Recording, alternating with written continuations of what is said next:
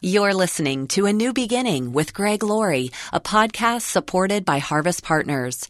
For more ways to deepen and challenge your spiritual walk, enroll in Pastor Greg's free online courses. Sign up at harvest.org. Is there someone or is there something that's slowing you down? Well, in the race of life, we want to run as lightly as possible. Pastor Greg Laurie points out how the Christian life has been compared to a long-distance race. And today, he helps us finish well. Don't hang around ungodly people who influence you to do ungodly things. We want to run from what is wrong. We want to run toward what is right. And we want to run with like-minded people. This is the day when the lost are found. This is the day for a new beginning. Amazing grace, how sweet the sound. Again you hear all the angels are singing. This is the day when life begins. As a rule, people don't walk much anymore. Some might do a couple of miles on the treadmill at the gym, but they drove 3 laps around the parking lot to get the closest parking space. In biblical times, everybody walked, a lot. And running? Well, that was the speeding they did when they were late for work. Today on A New Beginning, Pastor Greg Laurie points out how Paul the Apostle offers counsel on how we can run the race of life with endurance, and how we can run to win.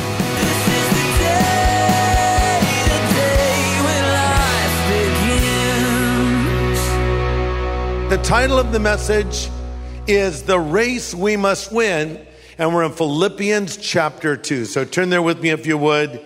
Philippians chapter 2, The Race We Must Win. There are things that sort of slow us down in the race of life.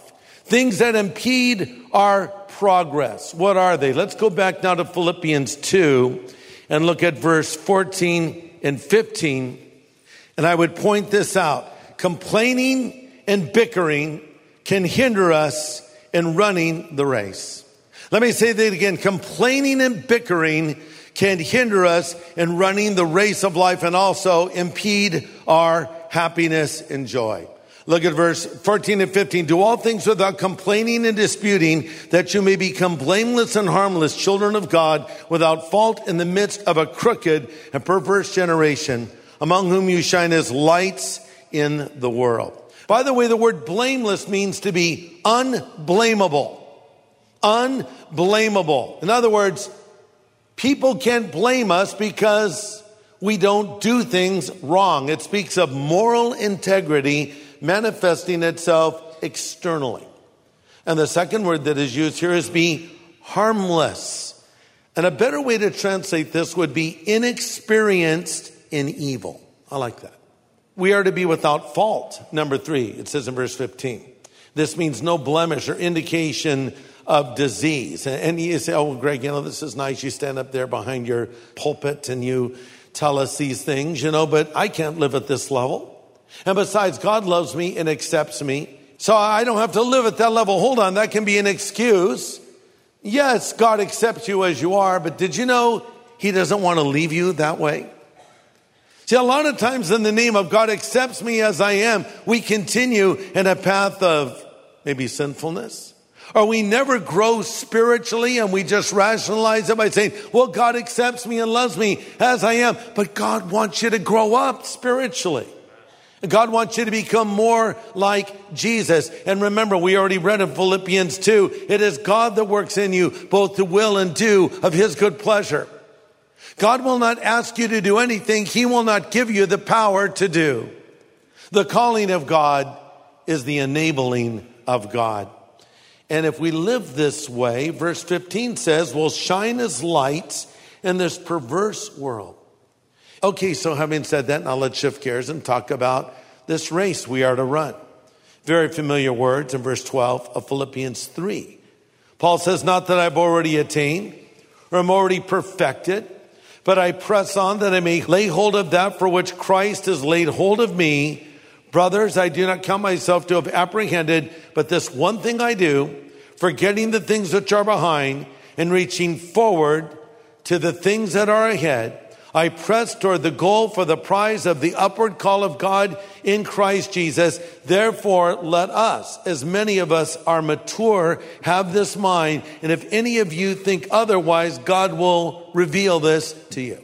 So I started with the idea of the race of life. We're all in this race. We need to run this race to win. We've got to play by the rules. But what principles do we learn here about running the race of life? If you're taking notes, here's principle number 1. You must be dissatisfied with where you presently are spiritually. Paul says in verse 12, it's not that I have attained or am already perfected. Another translation of verses 12 to 14 would go as follows. I'm not saying I have it all together or that I have it made, but I'm on my way, reaching out for Christ, who has wonderfully reached out for me. Friends, don't get me wrong. By no means do I count myself an expert in all this, but I have my eye on the goal where God is beckoning us onward to Jesus. I am off and running, and I'm not turning back. You see, Paul was satisfied with Christ, but he wasn't satisfied with himself. So he's saying, I have a long ways to go. Point number 2, get rid of extra weight and the things that would hinder you. Get rid of extra weight and the things that would hinder you. Verse 7, what things are gain to me? I counted loss for Christ. Yes, I count all things lost for the excellence of the knowledge of Christ my Lord, for whom I have suffered the loss of all things and count them as rubbish that I may gain Christ.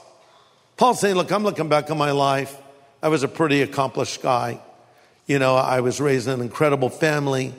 I studied under Gamaliel. I knew culture. I knew languages. I knew scripture. I was an intellectual. I was an orator. I was a great debater. That stuff, to me now, it's rubbish. That's sort of the British word. I love the word rubbish. Just rubbish. Absolute rubbish. Actually, the word that Paul uses here for rubbish is translated from a word that means excrement. That's what it is to me. All these accomplishments, it's like dog dung in the doggy bag. Who cares about it? I don't want it anymore. And then he says, but I'm laying aside this weight. Hebrews 12 says, lay aside the weight and the sin that so easily besets you in the race of life. We don't want excess baggage when we're running this race. This is hard for me because I am the original pack rat. I overpack. I don't even want to admit this, but I will. When we go on a trip, I take more stuff than my wife. I do. And it's just stuff. It's just things you don't need. Like, you know, we may need a vacuum cleaner. Let's put it in the suitcase and we need this and we need that. And, you know, so I have all this stuff. Now, sometimes my wife doesn't have a jacket and I don't have it. Well, I have 4 in my trunk. So aren't you glad that I'm a pack rat tonight, right? But, so, you know, when I check in my luggage, I always cringe when they put it on the scale because I know it's going to weigh too much and they're going to look at me, give me that look like loser. And then the little tag that says heavy, extra heavy. So I overpack. I take too much stuff. That's just the way that I am. Well, in the race of life, we want to run as lightly as possible. So you need to ask yourself periodically, as you're running this race, as you're walking with Christ, is there someone or is there something that's slowing you down? See, if I'm on a diet and I'm hanging out with a person that likes to eat pizza and Mexican food 24/7, they're a bad influence on me.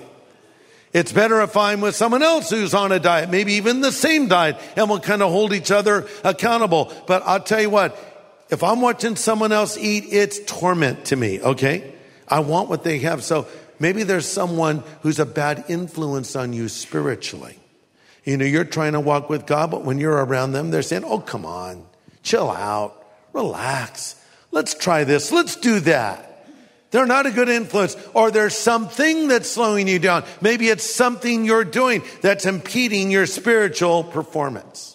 In the book of Genesis, we have the story of Abraham. God told him to leave his homeland and go to a land that the Lord would reveal to him, and also to leave his family. And Abraham obeyed, sort of. He brought along his nephew Lot, who was like a spiritual dead weight on him. And it caused a lot of friction and a lot of problems. And finally, after conflict developed, Abraham and Lot parted ways. And then the Lord spoke to Abraham again. My point is, Lot was a bad influence on Abraham. And is there someone that's a bad influence on you? Or even worse, are you a bad influence on someone else? Don't be that person. Be a good influence. Because we're running the race, and we want to run the race well. We want to run from what is wrong. We want to run toward what is right, and we want to run with like-minded people. In a moment, Pastor Greg gives you a simple question to ask yourself anytime you wonder if something is impeding your progress in the race of life. That's coming right up. It's great to hear that people are listening to Pastor Greg's messages. Last week, as I was driving, I came across the tail end of one of your radio sermons as you were praying and leading listeners to Christ. The broadcast host mentioned being able to send you a message, and as I was considering that, an old work truck stopped just in front of me with 2 Greg Laurie and Harvest.org bumper stickers in its window. Now, I don't go looking for signs from God, but this one was difficult to ignore. Thank you so much for choosing to be faithful and follow Jesus, even through the grief you experienced in the loss of your own son. People like me need examples like you to focus on Christ. Thank you, Pastor Greg. Has Pastor Greg heard from you? Why not drop him an email and share your story? Send it to greg@harvest.org. Do it today while you're thinking about it. Again, that's greg@harvest.org. And now Pastor Greg continues his message from Philippians called The Race We Must Win. What is the theme of the book of Philippians? Happiness. Yes, that's the title of this series. Happiness. Paul refers to it many times with different words, rejoicing, joy, etc. And if you want to be a happy person, there are certain things you should do, and there are certain things you shouldn't do. Psalm 1 sums it up perfectly. It says, happy or blessed, happy is the man who walks not in the counsel of the ungodly, or stands in the way of sinners, or sits in the seat of the scornful. So if you want to be a happy person, don't hang around ungodly people who will influence you to do ungodly things. But happiness is not comprised merely of what we don't do. It's also comprised of what we do. I don't walk in the counsel of the ungodly. I don't stand in the way of sinners, but instead I get into the word of God. It says his delight is in the law, or the word of the Lord, and in it does he meditate day and night. So if you want to be happy, stay away from godless people doing godless things, leading you away from God, and hang around godly people and get into God's word. That's what we're doing here tonight. So periodically I have to ask myself the question, this thing that I'm doing, is it a wing or is it a weight? Is it a wing or is it a weight? Is it speeding me up or slowing me down? Is it building me up or is it tearing me down? And check this out. What may be a weight to one may not necessarily be a weight to another. Lay aside the sin or the weight and the sin that so easily besets you. See, one thing might slow one person down more than it slows another person down. Like we have different metabolisms, right? And some people can eat whatever they want and never gain weight. I hate those people. No, I don't. I love them. Because I'm not to hate. I am to love. I love them. But I'm upset they have that metabolism. I want their metabolism. I mean, I used to eat things when I was younger, had no effect on me. After church, when we were starting our church many years ago, there was a takeout restaurant, I've mentioned this before, called Noggles. Anybody remember Noggles? Wow, a lot of you. It was really good. It was really good takeout Mexican food. So they had a thing called a Macho Combo Burrito. This thing was so stinking big. It was the size of a sleeping bag, okay? It was just massive burrito. And so after church, I would eat it. And even when I'm preaching, I'm getting toward the end of my sermon, I'm thinking, Macho Combo Burrito, Macho Combo Burrito. Preachers think these things, trust me. Yes, I want the Lord to bless, but Macho combo burrito too, you know. So I'd be done with church. I'd drive over. I'd order the macho combo burrito, eat it. Fantastic. No issues, no problems. I couldn't even look at a macho combo burrito today. I'd gain weight looking at it. And for sure, I would get acid reflux from eating it late at night. I've gone from acid rock to acid reflux. It's a very sad thing.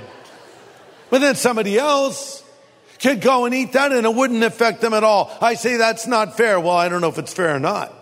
But you just need to know what you can do and what you can't do, okay? So just because they can do it doesn't mean you should do it. And so you have to ask yourself, is that thing slowing me down? Number 3, in the race of life, we must run with the right motive. Run with the right motive. Paul speaks of only one receiving the prize, running for the gold, if you will. I mean, I don't think most Olympians want to win the bronze. I mean, the bronze is great. I'd be thrilled if I won the bronze. But the gold's better. Everybody knows it. Silver's good too, but the gold's best. Because if you win gold, you get the top position and they play the national anthem of your country. So you run for the top award. But our primary motive is not running for an award or a reward, but there are rewards promised to Christians. But our primary motive is found in Philippians 3:10. Paul says that I may know him and the power of his resurrection and the fellowship of his sufferings, being conformed to his death. That's our motive, that I may know him. The Amplified Translation, which is an expanded Greek translation, states that verse as follows. Paul speaking, my determined purpose in life is that I may know him. Then he defines what that means. That I may progressively become more deeply and intimately acquainted with him, perceiving and recognizing and understanding the wonders of his person more strongly and more clearly. That I may know him. Our mission statement at Harvest is knowing God and making him known. Paul's saying, my determined purpose in life is to know him. Notice he says it's to know him. He doesn't say it's to know about him. Now you need to know about God, but that should not take the place of knowing God. We know a lot about a lot of people. We have a celebrity-obsessed culture today. You know, media breathlessly follows their every step. Here's a celebrity coming out of Starbucks. Here's a celebrity going to lunch. Here's a celebrity going to rehab. Here they are going to lunch and back to rehab and to dinner and back to rehab. And here they are. And aren't they wonderful? And look at them. And, you know, so we watch them and maybe we follow them on Facebook. We say, yeah, I'm friends with them on Facebook. I know them. You're not their friend. They have 10 million followers or friends. You're not their friend. I know, I have a picture they posted. You're not their friend. You know about them. And I fear that a lot of people know about God instead of knowing God. They can say things about God, even say things from Scripture, but is there that deep fellowship and relationship with him? Jesus said, many will say to me on that day, Lord, Lord, did we not prophesy in your name? In your name did we not cast out demons? In your name did we not do wonderful miracles? And then Jesus says, I will say to them, I never knew you, you workers of iniquity. I never knew you. They knew about Jesus, but he didn't know them at all. Number 4, Paul had a clear objective and focus in life. Paul had a clear objective and focus in life. Verse 13, this one thing I do. David, of course, had it as well. We brought this up when we looked at his life recently. He said, one thing have I desired of the Lord, that will I seek after, to dwell in the house of the Lord all the days of my life. Mary, of Mary and Martha fame, also had this one thing in her life. The Lord came over to their home for a meal, and Martha was frantically trying to prepare something in the kitchen. And she got upset because Mary wasn't helping her. And so she complained to Jesus. And I love what the Lord says. Martha, you're so upset about all these details. He says there's only one thing worth being concerned about right now. And Mary has discovered it. Don't take it from her. Martha, I appreciate it. I love your meals. You're a fantastic chef. But you know what? Mary's kind of tuned into what really matters. Right now, we're talking together. So if you were smart, you'd take off the apron and sit down and listen in. I'm sure you'd learn something.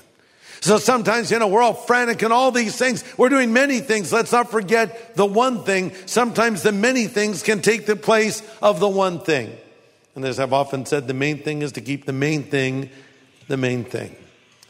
Principle number 5, we're almost done here. Don't look back. Don't look back. Have you ever tried to run and look over your shoulder behind you? More than one race has been lost when the person who was in the lead position could not avoid the temptation to see if that other person was there. And boom, they hit the finish line or the ribbon just a little bit before. So we can't look back. Paul says in verse 13, forgetting the things that are behind and reaching forward to the things that are before. What does that mean? To forget does not mean to fail to remember. I mean, there are things that I remember that I can't necessarily forget. When Paul uses this word, forget, it means don't be influenced or affected by it any longer. And to be effectively forgetting something, I must first be forgiven. There can be no forgetting without forgiveness. For the Bible says in Ecclesiastes 3:15, God requires that which is past. Because God forgives and forgets, we can do the same.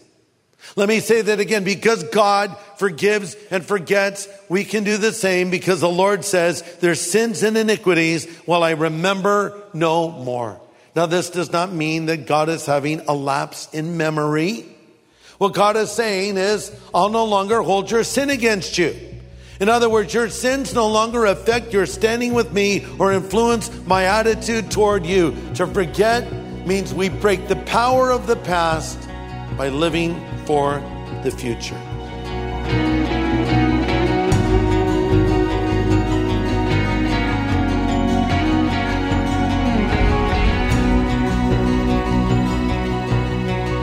Good insight today on A New Beginning.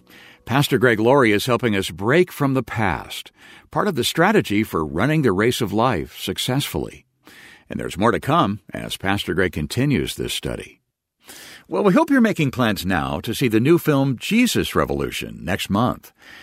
Pastor Greg, Jesus Revolution is more than just a movie. It's an evangelism tool. Yeah. And even more than that, it could be the spark that lights the flame of a spiritual awakening like we saw 50 years ago. Yeah, true. Explain how one movie can do all that. Well, let me just say this. It's a beautiful film. It's an artistic movie. It's incredibly cast, amazing performances by the actors. You're going to love the soundtrack because we use a lot of those old songs from the late 60s in the film as well. I think the movie has structural integrity. It's not like your typical, and I'll put in quotes, Christian film. It's not predictable. It takes a lot of surprising twists and turns. And I believe it will surprise people. Even non-believers will find themselves liking this film. They'll connect to these characters. When we tell the front-end story of a young Greg and a young Kathy searching for meaning, it so parallels the search of today's youth. It feels current, like it's happening right now, because in many ways, there's nothing new under the sun, and there's so many parallels between that time, late 60s, early 70s, and the time we're living in right now. You know, it's funny, even a lot of young people are have T-shirts of the bands we used to listen to. See kids running around with, Led Zeppelin shirts, Pink Floyd, the Beatles, the Stones, etc. And that's the music we listened to back in the day. Vinyl has even made a comeback, of course. Yeah. Some of the drugs of that day have made a comeback as well, unfortunately, like the incredible popularity of marijuana that's so destructive. And more people smoke marijuana today than cigarettes, I read recently. Oh, wow. And a lot of people are now experimenting with LSD. I haven't heard about that for a long time. So there's a lot of parallels between then and now. But this isn't just a story of drug culture. It's a story of how Jesus intervened and changed a generation, and how thousands of young people came into a life-changing relationship with Jesus Christ. So our prayer and our hope is that as people watch this, they too will want to come to know Jesus Christ. So I think if you were able to take someone with you or even send someone who's not a believer to see this film, the conversation you could have afterwards would be profound because you can talk to them about what they saw in the movie. You know, people respond differently to movies than they do to sermons. And there are a lot of people that would not darken the doorway of a church, but would walk into a dark movie theater to see a theatrical release. And they won't be disappointed. This is a great movie. This is an entertaining movie. It's a funny film. It touches your heart, but it tells a powerful story. And so I'm hoping that people will come to Christ as a result of watching it. And I'm hoping that a whole generation of young people will see what God did around 50 years ago now and say, Lord, do it again. We want our own Jesus revolution. Yeah, that's right. And that's certainly our goal. In fact, that's the focus of this entire ministry, to share the hope of the gospel. And we're excited to do this in some new and exciting ways. You know what? We've been privileged to reach 6 million people over the last 30 years through our large-scale harvest crusades. Well, it's projected that this movie could be seen by 10 million people this year alone. Imagine that. And we appreciate your partnership that's helping to reach out in this way. And as you send a donation right now, we'd like to send you the book called Jesus Revolution. In fact, why not read it before you see the film? Call us anytime 24/7 at 1-800-821-3300. That's 1-800-821-3300. Or write A New Beginning, Box 4000, Riverside, California, 92514. Or simply go online to harvest.org. Hey, I don't know if you know about this, but we have a weekend service called Harvest at Home, exclusively for people that are tuning in literally from around the world. Listen to this. We even have harvest groups where you can get into a small group with folks from all around this planet of ours and study the Word of God. So join us this weekend, Saturday and Sunday, for Harvest at Home at harvest.org. When we become believers, God forgives us of every sin of our past. He forgets about them. Do we? Next time, Pastor Greg has good encouragement to let the past stay in the past. It's an important part of running our race for Christ. Join us here on A New Beginning with pastor and Bible teacher Greg Laurie.